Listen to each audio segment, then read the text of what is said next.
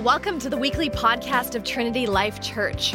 We are a local church that gathers in downtown Toronto on Sundays and all throughout our city during the week. Now, our mission is to help people discover their identity and destiny in Christ so we can influence our city, our country, and our world. If you're looking for a place to call home, we'd love to have you. Our services are Sunday from 10:30 to noon at Jarvis Collegiate. Enjoy this week's podcast. Guys, our scripture reading is out of Acts this morning. Sorry, the program is incorrect there, but scripture reading is actually out of Acts 17, but you can follow along on the screen as I read it. Acts 17, starting in verse 22. It says, "Then Paul stood in front of the Areopagus and said, 'Athenians, I see how extremely religious you are in every way. For as I went through the city and looked carefully at the objects of your worship, I found among them an altar with the inscription, "To the unknown God." What therefore you worship as unknown, this I proclaim to you. The God who made the world and everything in it, he who is Lord of heaven and earth, does not live in shrines made by human hands, nor is he served by human hands, as though he needed anything, since he himself gives to all mortals life and breath and all things. From one ancestor, he made all nations to inhabit the whole earth, and he allotted the times of their existence and the boundaries of the places where they would live, so that they would search for God and perhaps grope for him and find him, though indeed he is not far from each one of us. For in him we live and move and have our being, as even some of your own poets have said. For we too are his offspring. Since we are God's offspring, we ought not to think that the deity is like gold or silver or stone, an image formed by the art and imagination of mortals. While God has overlooked the times of human ignorance, now he commands all people everywhere to repent, because he has fixed a day on which he will have the world judged in righteousness by a man whom he has appointed. And of this he has given assurance to all by raising him from the dead." When they heard of the resurrection of the dead, some scoffed, but others said, "We will hear you again about this."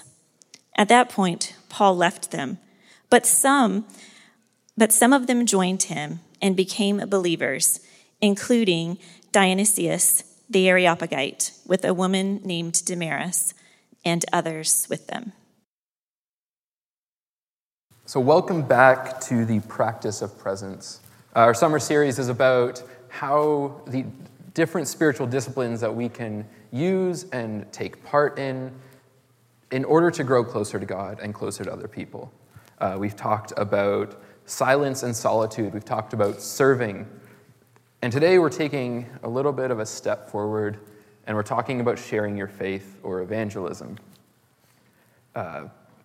I didn't hear any cheers for that, understandably. We're not really excited about this often.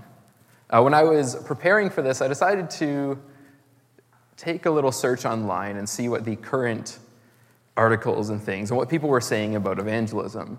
And I came across so many articles that were like 10 steps to sharing your faith, 4 ways to talk to atheists, the biblical method for evangelism.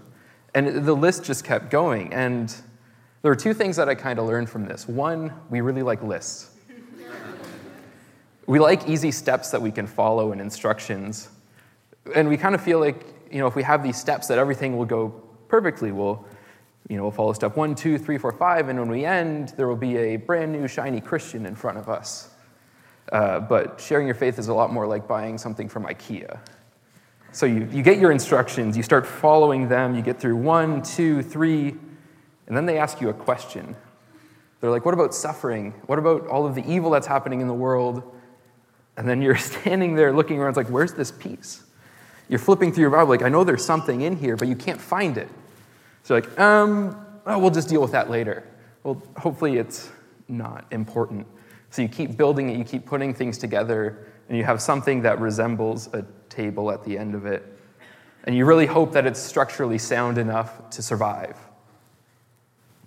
The other thing that I learned is that we We've created an us versus them mentality when it comes to this. We've separated us as Christians from them who are outside of the church. A couple years ago, there was a movie that came out called God's Not Dead. In this movie, it's about a young guy who goes to university and ends up in a philosophy class where the professor is an atheist who wants everybody to believe that God is dead and doesn't exist. Now, when they showed this movie at a lot of churches and conferences across the country, people started booing this person. They turned this professor into the enemy. And I think that's so wrong. We've created all of these other cultures, all of these other beliefs into the enemy that we need to overcome. We're not like them. They're different than us. And we need to bring them onto our side so they can survive and we'll win. So these are the two things that I realized when I was looking at what people think about evangelism right now. And I think they're so sad. It's so sad that we've limited evangelism to a set of 5 easy steps. And we've limited evangelism to just talking to somebody who is not like us. And I want to kind of address some of those and a couple other things today. Now, evangelism and sharing your faith are really interesting topics in the church. And what I mean by this is that despite being so central to our faith, despite us all knowing the Great Commission, we know that we're supposed to go out and tell people about our faith. We believe that it's the truth and we hold this dearly, but we don't really do it. We have it in our head, but we don't let it reach our hands. Some people take this a little step further. There was a study done a couple of years ago where they found out that 47% of millennials and roughly 40% of Christians altogether believe that sharing your faith with the purpose of converting the other person is unethical. It's wrong to do. Now, some people are shocked at this statistic. Some people are shocked that people would believe this, but I kind of understand it. We've grown up in our multicultural society where not only have we seen the atrocities of Christianity, we have people in our country, people who we interact with, who have been hurt by the church that we call home. I've interacted with several First Nations communities, and you can't ignore the fact that in the name of the gospel and in the name of evangelism, Christians have destroyed these people. And not only that, but we can walk through the city, we walk through Young Dundas, we walk down Church Street, and we see people standing there with signs saying that you're all sinners and you're all going to hell. And we think that both of these things are so wrong. So it's not that Christians are against evangelism. It's the fact that most Christians now are aware that evangelism has hurt people, and we're not okay with that. So we live in this tension. We live in this strange place where we believe that we should share our faith. We believe that's important for us to do so because we've recognized and we've experienced the saving power of Jesus, but we also don't want to hurt people. We also don't want to go out and tell people that they're evil and they're wrong and destroy everything of who they are.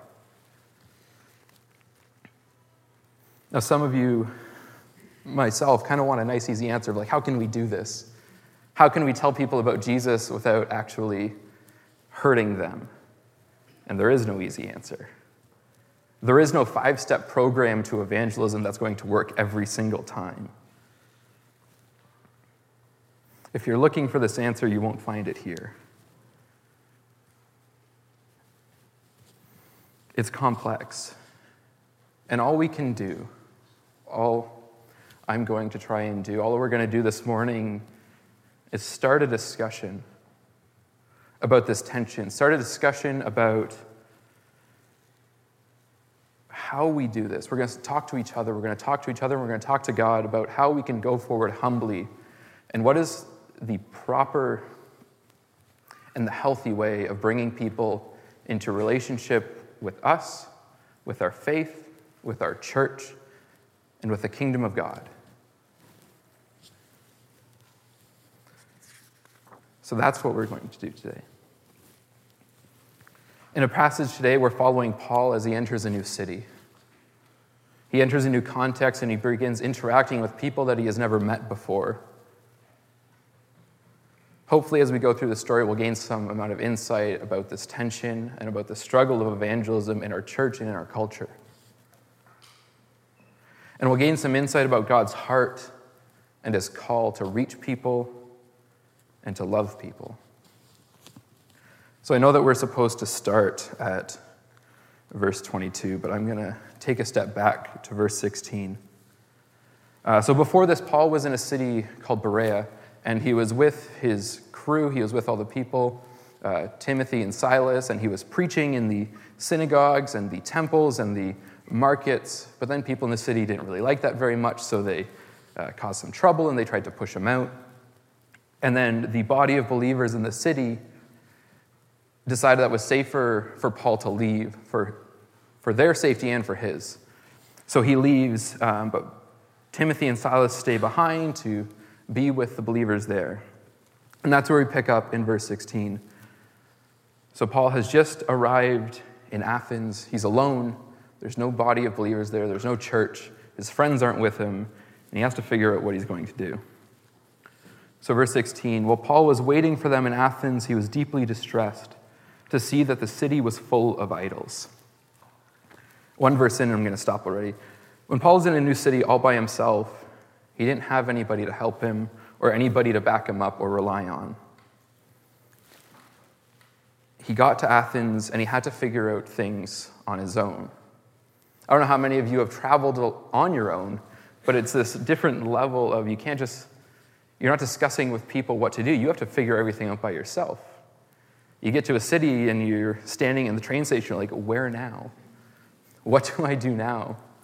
No, if that was me, I'd be like, well, I'm just going to go to the hotel and sleep because I've just been on a 10-hour train ride and I don't need to worry about anything else. Or I'm going to go get some food because, who am I kidding? That's why I travel, is to eat. I think that's why we all travel.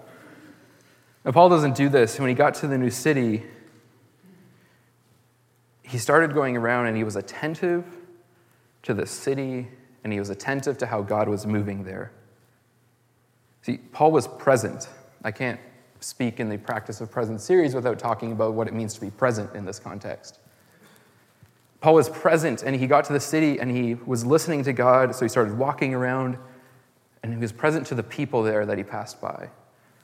And he was present to the salespeople and the markets and the stalls, and he was present to the art and the architecture, and he was present to what God was doing in himself and what God was doing in the city. And when he feels this, when he's present, he begins to feel as God felt about this city. He began to feel how God was moving him and how God was moving other people here to go closer to God. So he's walking around present and he sees all these idols.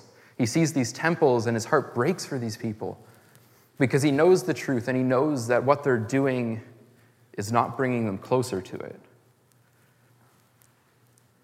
He sees as God sees.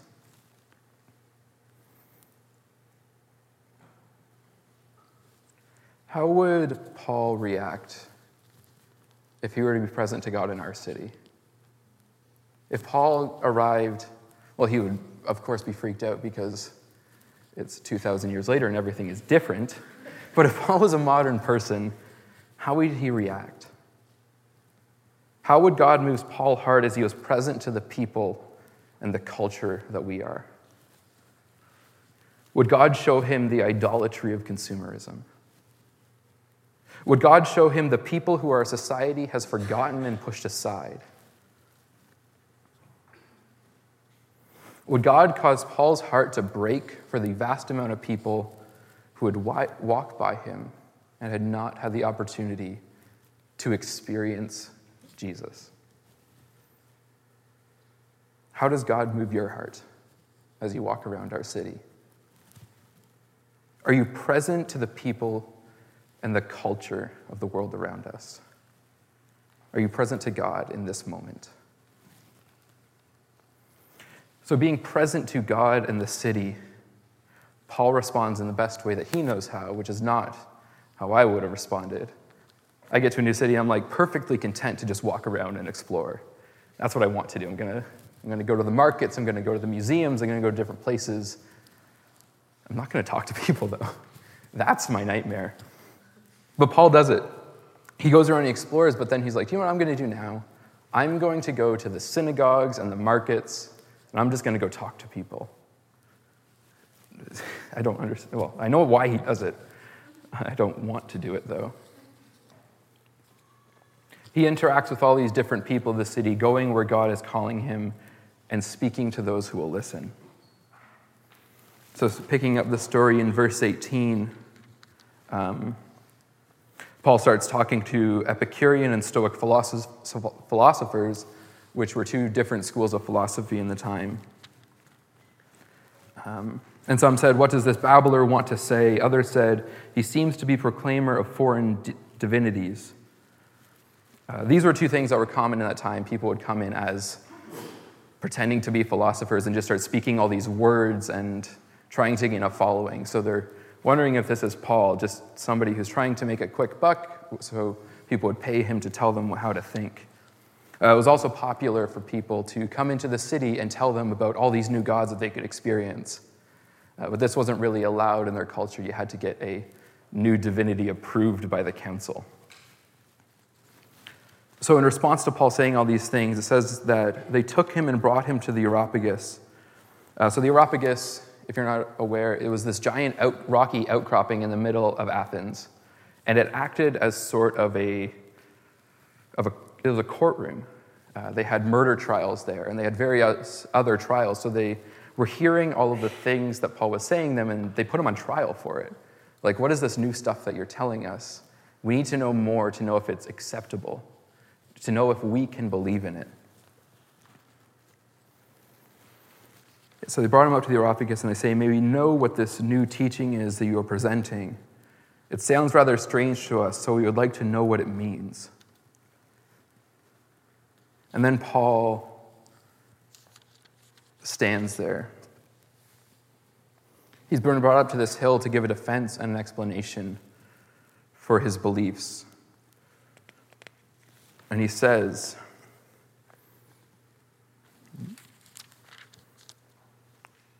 Athenians, I see how extremely religious you are in every way. Do you see what Paul is doing here? He comes up to these people and he says, I see how extremely religious you are in every way. For as I went through the city and looked carefully at the objects of your worship, I found among them an altar with the inscription, to an unknown God. What therefore you worship as unknown, this I proclaim to you. Do you see what Paul is doing here? Now most people read this and it's like, well, he's interacting on their level. But it's not just that. It's not just that he's interacting on their level, which he is. It's that he's finding a way to lift them up. He's not starting with acknowledging their sin and proclaiming condemnation and judgment on them. How many of you have heard of the Romans Road? I'm sure a lot of you have. For those who don't know, it's a common evangelical tool of, I think it started as 4 verses, now it's up to 5 or 6 verses in Romans that are meant to lead people to faith or share the gospel. For those of you who know it, you know that it often starts with Romans 3:23. For all have sinned and fall short of the glory of God. We're often told that the best way to start with sharing our faith is to start by telling people about their sin. We're told that the best way to tell people about God is to tell people that they are sinful so that they're willing to accept the saving power of God. I've been to many even evangelism training seminars where this is exactly what we're told. In one of my old Bibles, I even had a drawing in the front of that classic Christian image of there's a gap, you're on this side, God's on this side, you can't cross it, the cross does. Really cheesy, and I don't carry that Bible anymore. Well, this might work with some people, and it has worked because it's so popular. Like, there's a recognition that has affected people. And there are people who need to realize how broken they are. I don't think that we should start like this. I don't think that we should start with sin, because Paul doesn't start with sin. Jesus doesn't start with sin. I don't find really many examples of people actually starting by telling people that they're distant from God. So let's go on a little bit of a journey right now, and I'll kind of offer an explanation of this. So in Matthew, the first time that Jesus speaks in public is Matthew 5, and it's the Beatitudes. The first time he speaks, he's pronouncing blessing on people, telling them of the ways, the countercultural ways that they can be blessed. Moving on to the Gospel of Mark, the first thing that Jesus does is he says, "The time is fulfilled and the kingdom of God has come near. Repent and believe in the good news." So he does say, repent. That is part of the message. But he doesn't start with it. He starts by pronouncing that the kingdom of God, the reign of God, has started. And then, after they have realized this, after they have understood of the goodness of what has come about, then he brings in repentance. The message starts with hope, as Jesus is proclaiming the coming of the kingdom of God, which is a beautiful, wonderful, and hopeful thing. The kingdom cannot be separated from a call to repentance, but the proclamation of the kingdom does not start with it. It starts with the reign of God. Moving on to the next gospel in Luke, the first thing that Jesus says, he's born, he's baptized, there's the temptation of Jesus in the wilderness. And then the first time he speaks in public, the start of his ministry, is when he gets back to his hometown of Nazareth and he goes into the synagogue and he's given a scroll to read from. So he goes up to the front, he rolls out the scroll of Isaiah and he starts reading. He says, "The Spirit of the Lord is upon me, because he has anointed me to bring good news to the poor. He has sent me to proclaim release to the captives, recovery of sight to the blind, to let the oppressed go free, to proclaim the year of the Lord's favor." His ministry, everything that he starts with, it's not sin and condemnation. It's about telling people that they can be healed. It's about telling people that they can be free. It's about proclaiming that the Lord has come to bestow favor on the nation of Israel and all people who are hearing him. He starts his ministry with a proclamation of hope for all those who have none. Finally, we're going to go to the Gospel of John. So this one starts. John has this beautiful introduction, which if you haven't read, you should. And then the first thing that Jesus says is when some other disciples of another person came up to him and started asking him about his ministry and his life. And they ask him, "Where are you staying?" And he says 3 simple words: "Come and see." The first thing that Jesus says in this narrative is an invitation to experience the goodness of everything that's going to come about. And then after this part, the first actual story of Jesus is the wedding at Cana. So him and his disciples are invited to this wedding, and the wedding runs out of wine. And Jesus is just sitting there, and they come up to him and it's like, "Hey, do something." I don't really know what they expected. So he does do something. He doesn't say anything, but he gets these giant jars of water, and he turns it into wine. The wedding had run out of wine. Our world has run out of wine. And Jesus comes into the story, and he takes something mundane, he takes water, and he turns it into the best. And he turns it into an abundant amount of wine that everybody can experience. So in this story, Jesus starts his ministry with an invitation to experience the abundance of joy that is available in him. In all these stories, he starts by invitation. He starts by blessing. He starts with abundance and hope. He does not start with sin. He does not start with condemnation. Ultimately, Jesus starts his ministry with himself. Most of us know John 3:16, "For God so loved the world that he sent his only Son, that whosoever believes in him may not perish but have eternal life." But how many of us go on to the next verse? John 3:17, which says, "Indeed, God did not send the Son into the world to condemn the world, but in order that the world might be saved through him." The message of Jesus is not one of condemnation. It's not a message of sin and brokenness. It's a message of hope and salvation and blessing. And Paul knows this. So he starts his speech not by condemning the Athenians for their idolatry. We know that he has recognized this sin in their lives because we're told of it. We know that he has seen their idols. We know that he has seen their temples and their practices and everything that has taken them away from God. And this hurts Paul. This hurts God.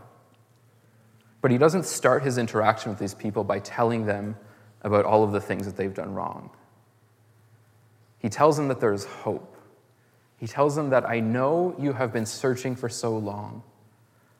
I know that you've been searching and you're just trying to cover everything because you know that there's something more out there.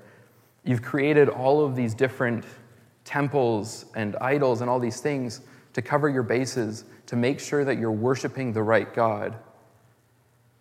And you've even gone to the point where you created this altar to everything else that you haven't created an altar to.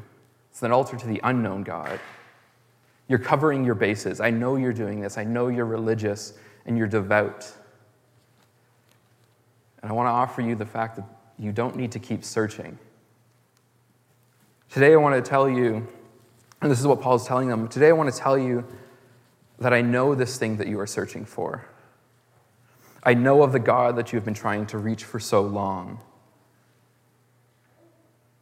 Reaching around in the dark, and I just want to tell you that you need to keep reaching. He's just a little bit further. He is so close. He is here, and you can know him right now. Paul does not start his speech by telling them how bad and evil and wicked they are. He starts by telling the truth of everything they've been searching for. You see, when we start with sin, when we start by telling the other person that they are sinful and broken, then we are starting by condemning them. Pushing the other person down with the weight of the sin and the guilt and the shame that is experienced with it.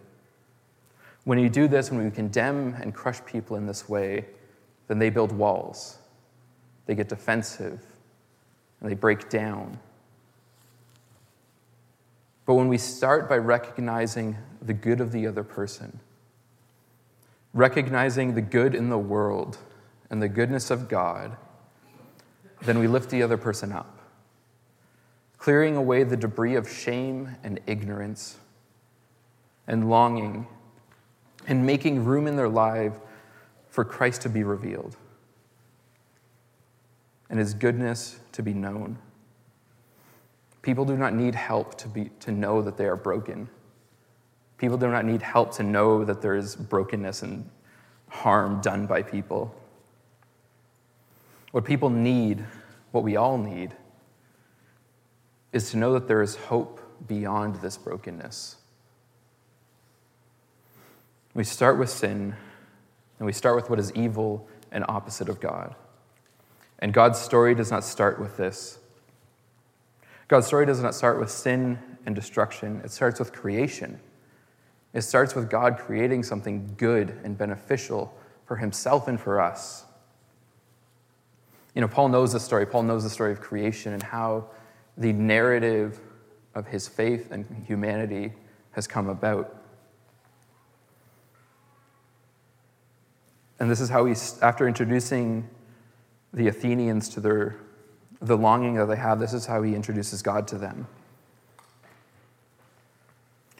Starting in verse 24. The God who made the world and everything in it, he who is Lord of heaven and earth, does not live in shrines made by human hands. Paul is introducing the glory and the power of God, starting with the beginning of God's beautiful story, and then he continues. Where was I? He does not live in shrines made of human hands, nor is he served by human hands as though he needed anything, since he himself gives to all mortals life and breath and all things. So Paul is standing in front of these people, and he is telling them the God that you are searching for, the God that I worship, he is not just a God. He's not just a God among all of these ones that you already worship. He's the God. He's the creator. He's the one who gives life and everything to all people. In most cultures, the creator God is the one who is at the top.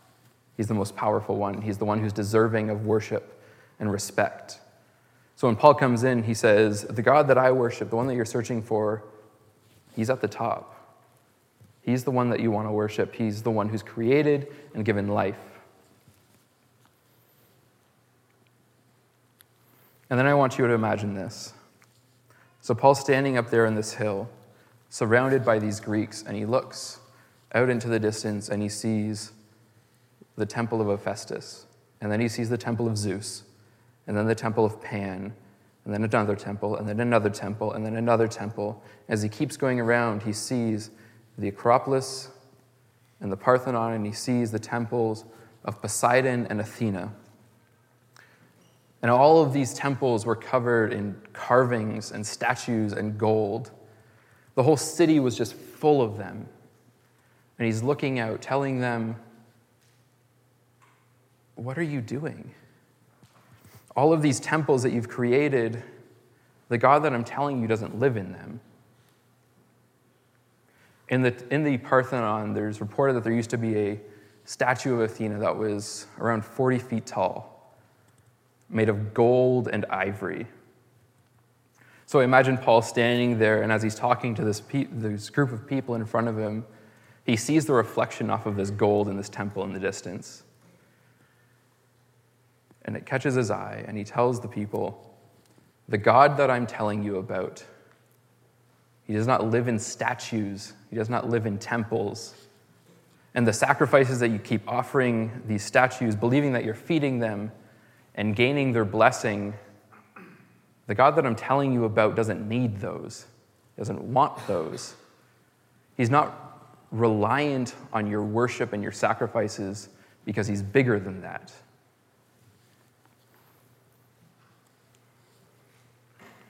Paul is subverting the entire religious system that they've set up in this moment. But he's not doing it by telling them about how wrong they are. He's not doing it by telling them, you're evil and your system is evil because you worship these things that aren't God. He's subverting the religious system by telling them about God, by telling them that God is bigger and more powerful than anything that they worship. And it's at this point, after giving the people hope and introducing the powerful and almighty God who subverts human religious systems, that Paul gets to the focal point of his speech as he introduces them to the possibility of having a personal relationship with God. In verse 26 to 28, he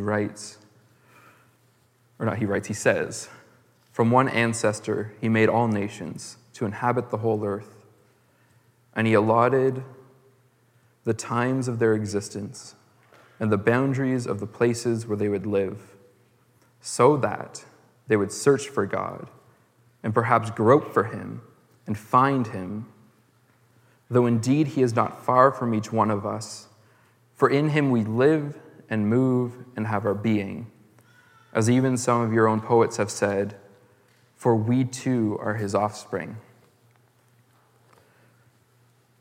So Paul has been building to this point. He started with the ignorance of the people. Then he moved into idolatry and how God is bigger than that. And then he gets to this point where he starts a central aspect, the central message of what he's telling them is that we can have a relationship with this God. We can personally find and know him and grow close to him. He's not one of the distant deities that you have around your city who you can't know, but you keep sacrificing your animals and your earnings to. This God you can know, and he loves you, and he wants to know you. He's created the line of history so that one day you can get to this point and you can know him and you can experience him.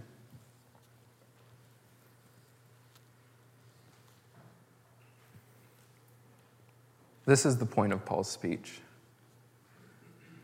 The central aspect of his message to these people and the central aspect of his faith is not that humans are sinful, that the world is broken. It's not even that humans are good and the world is good. It's that God is good and you can know him. From here, after introducing the center of his speech, Paul continues by working backwards, but doing it in a way that addresses the people in front of him. He starts again with idols, moving towards human ignorance. In verse 29, Paul talks about the idolatry of the people again. Since we are God's offspring, we ought not to think that the deity is like gold or silver or stone, an image formed by the art and imagination of mortals. He brings it back to the people, addressing the idolatry that they have in their lives, telling them how the choices that they have made have taken them further away from God and not closer. Just as a side note, when Paul says that we are children and because of that, the deities of gold and silver and stone are not like God, he's referencing us being made in the image of God. That's what he's talking about. In Genesis, when it talks about us being made in the image of God, the word that is used for image is the same word that is used throughout the Old Testament for graven image, an idol. So when God says that we'll create them in our own image, he is saying that we will create them as our representation on earth, or as my representation on earth. See, people made graven images, people made idols as a representation of God, believing that the deity that it represented was actually in it, and it had powers and could do things for them. So when God makes us in his own image, we can understand that he is saying that he chose us to be a physical representation of who he is. God created us to show himself to the world. So when Paul writes that we are children of God, and therefore we do not need to create idols to worship, what he's saying is that God has already created his image in us. Not so that we can worship each other, but that it is through this image, through the divine reality, that we can know him and be known by him. Nothing that is created by human hands will ever properly represent who God is or give a full connection to God, because God has already revealed himself in humanity, specifically through Jesus, who is the full and complete image of God in our world. Paul then continues, by addressing the longing and the searching that he started his speech with. Verse 30, "Well, God has overlooked the times of human ignorance. Now he commands all people everywhere to repent, because he has fixed a day on which he will have the world judged in righteousness by a man whom he has appointed. And of this he has given assurance to all by raising him from the dead." So he starts his speech with, "You do not know him, but you're searching for him." And he ends with, "You do not know him, but now is the time that you can." Now is the time to recognize that you need and desire and can be in a relationship with God. And now is the time to choose that. He doesn't leave it open-ended. He says, now is the time to make a choice. Which way are you going to go?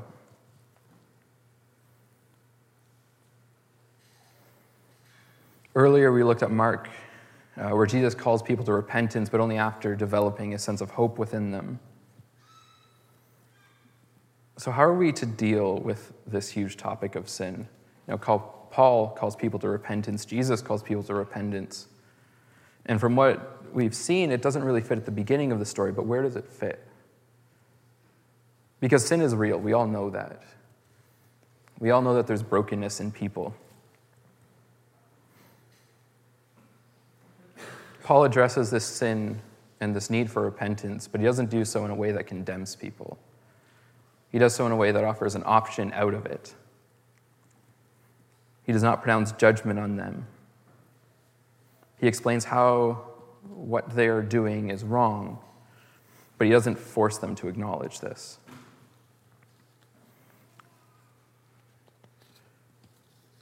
To bring this all to a close, I want us to look at another story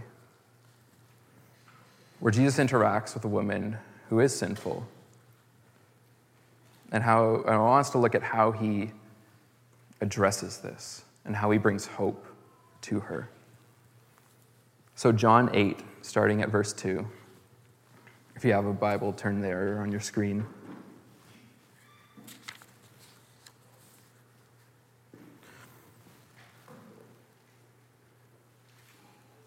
No. Sorry, trying to find... no. John 7:36. I had that wrong.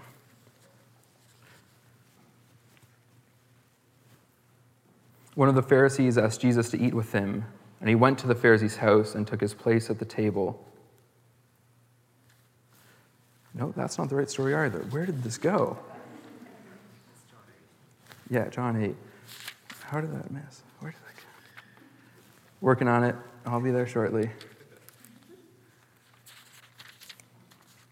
Found it. Early in the morning, he came again to the temple, and all the people came to him, and he sat down and began to teach them. The scribes and the Pharisees brought a woman who had been caught in adultery, and making her stand before all of them, he said to them, "Teacher, this woman has caught in the very act of committing adultery. Now, in the law of Moses, commanded us to stone such women. Now, what do you say?" And they said this to test him, so that they might have some charge to bring against him. And Jesus bent down, and he wrote with his finger on the ground. And when they kept on questioning him, he straightened up and said to them, "Let anyone among you who is without sin be the first to throw a stone at her." And once again he bent down and wrote on the ground. And when they heard it, they went away, one by one, beginning with the elders. And Jesus was left alone with this woman, standing before him. And Jesus straightened up, and he said to her, "Woman, where are they? Has no one condemned you?" She said, "No one, sir." And Jesus responded, "Neither do I condemn you. Go your way. From now on, do not sin again." Neither do I condemn you. Jesus has the opportunity here to condemn her. He has the opportunity to tell her of all the things that she's done wrong because he knows them. We know from other stories that he does have a knowledge of these things.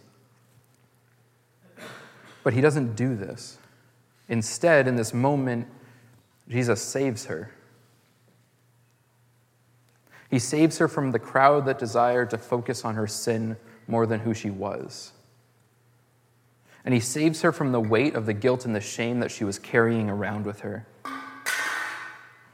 He saves her, and then he says to her, "Where are they? Where are the people who would only see your sin and had a desire to condemn you? They're no longer here.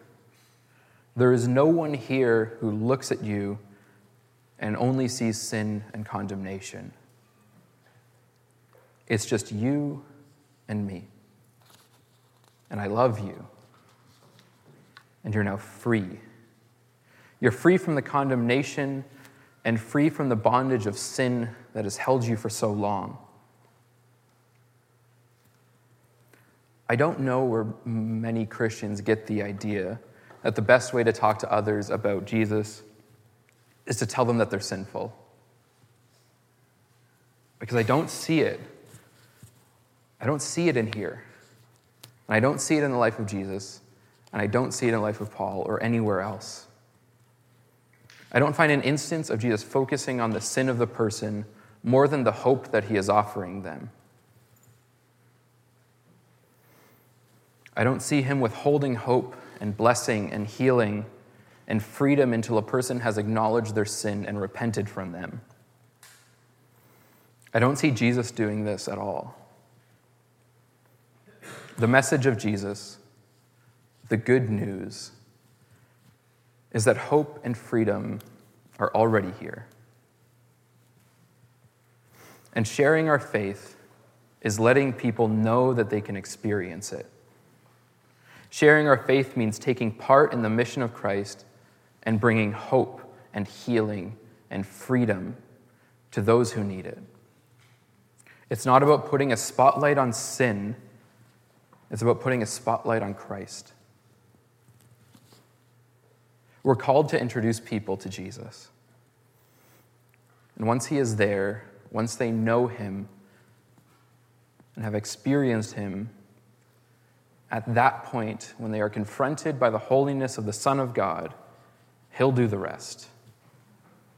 It's not our job to tell people that they're broken. Because when they meet God, when they meet Christ, we all know it. We don't need extra help on that one.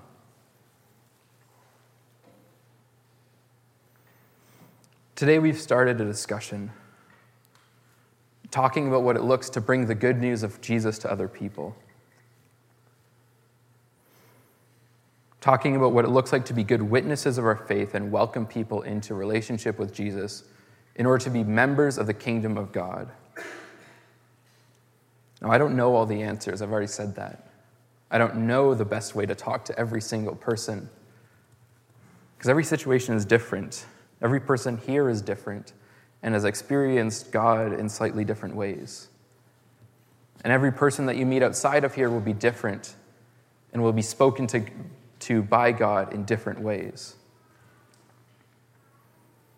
But what I do know is this: the one thing that brings us and all people together and brings us into relationship with Christ, and the one thing that I know is that sharing our faith is about being present to the work and the movement of God in our lives and in the world. And it's allowing God to direct us to where people need him. Sharing our faith is about acting and speaking in a way that allows God to be present and allows him to be known. So do this. Share your faith. Be present and show God. Let's pray. Heavenly Father, thank you for this opportunity when we get to speak about you and your glory. I just pray for all the people in here that you will give them confidence and you will help them to know that you are King and that you bring healing and hope and blessing into our lives. And I just pray that this realization will affect us and will allow us to be better witnesses to what you've already done and are doing here. Let's pray this all in your name. Amen. So we're now going to enter a time of response. We're going to enter a time of experiencing Christ. On the night before he was betrayed, Jesus was meeting with his disciples, and he took bread, and he says, "This is my body, broken for you. Eat this in remembrance of me." And then he took the cup, and he says, "This is the blood of my covenant, poured out for you. Eat this in remembrance of me." He was giving blessing and hope for them.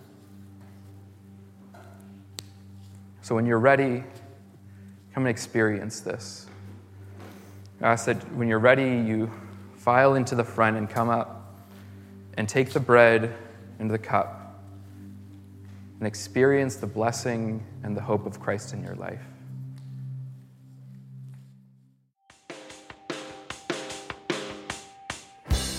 If you want to know more about the TLC community, check out trinitylife.ca, or you can find us on Facebook. Of course, we'd way rather meet you in person, so we hope to see you at a service soon.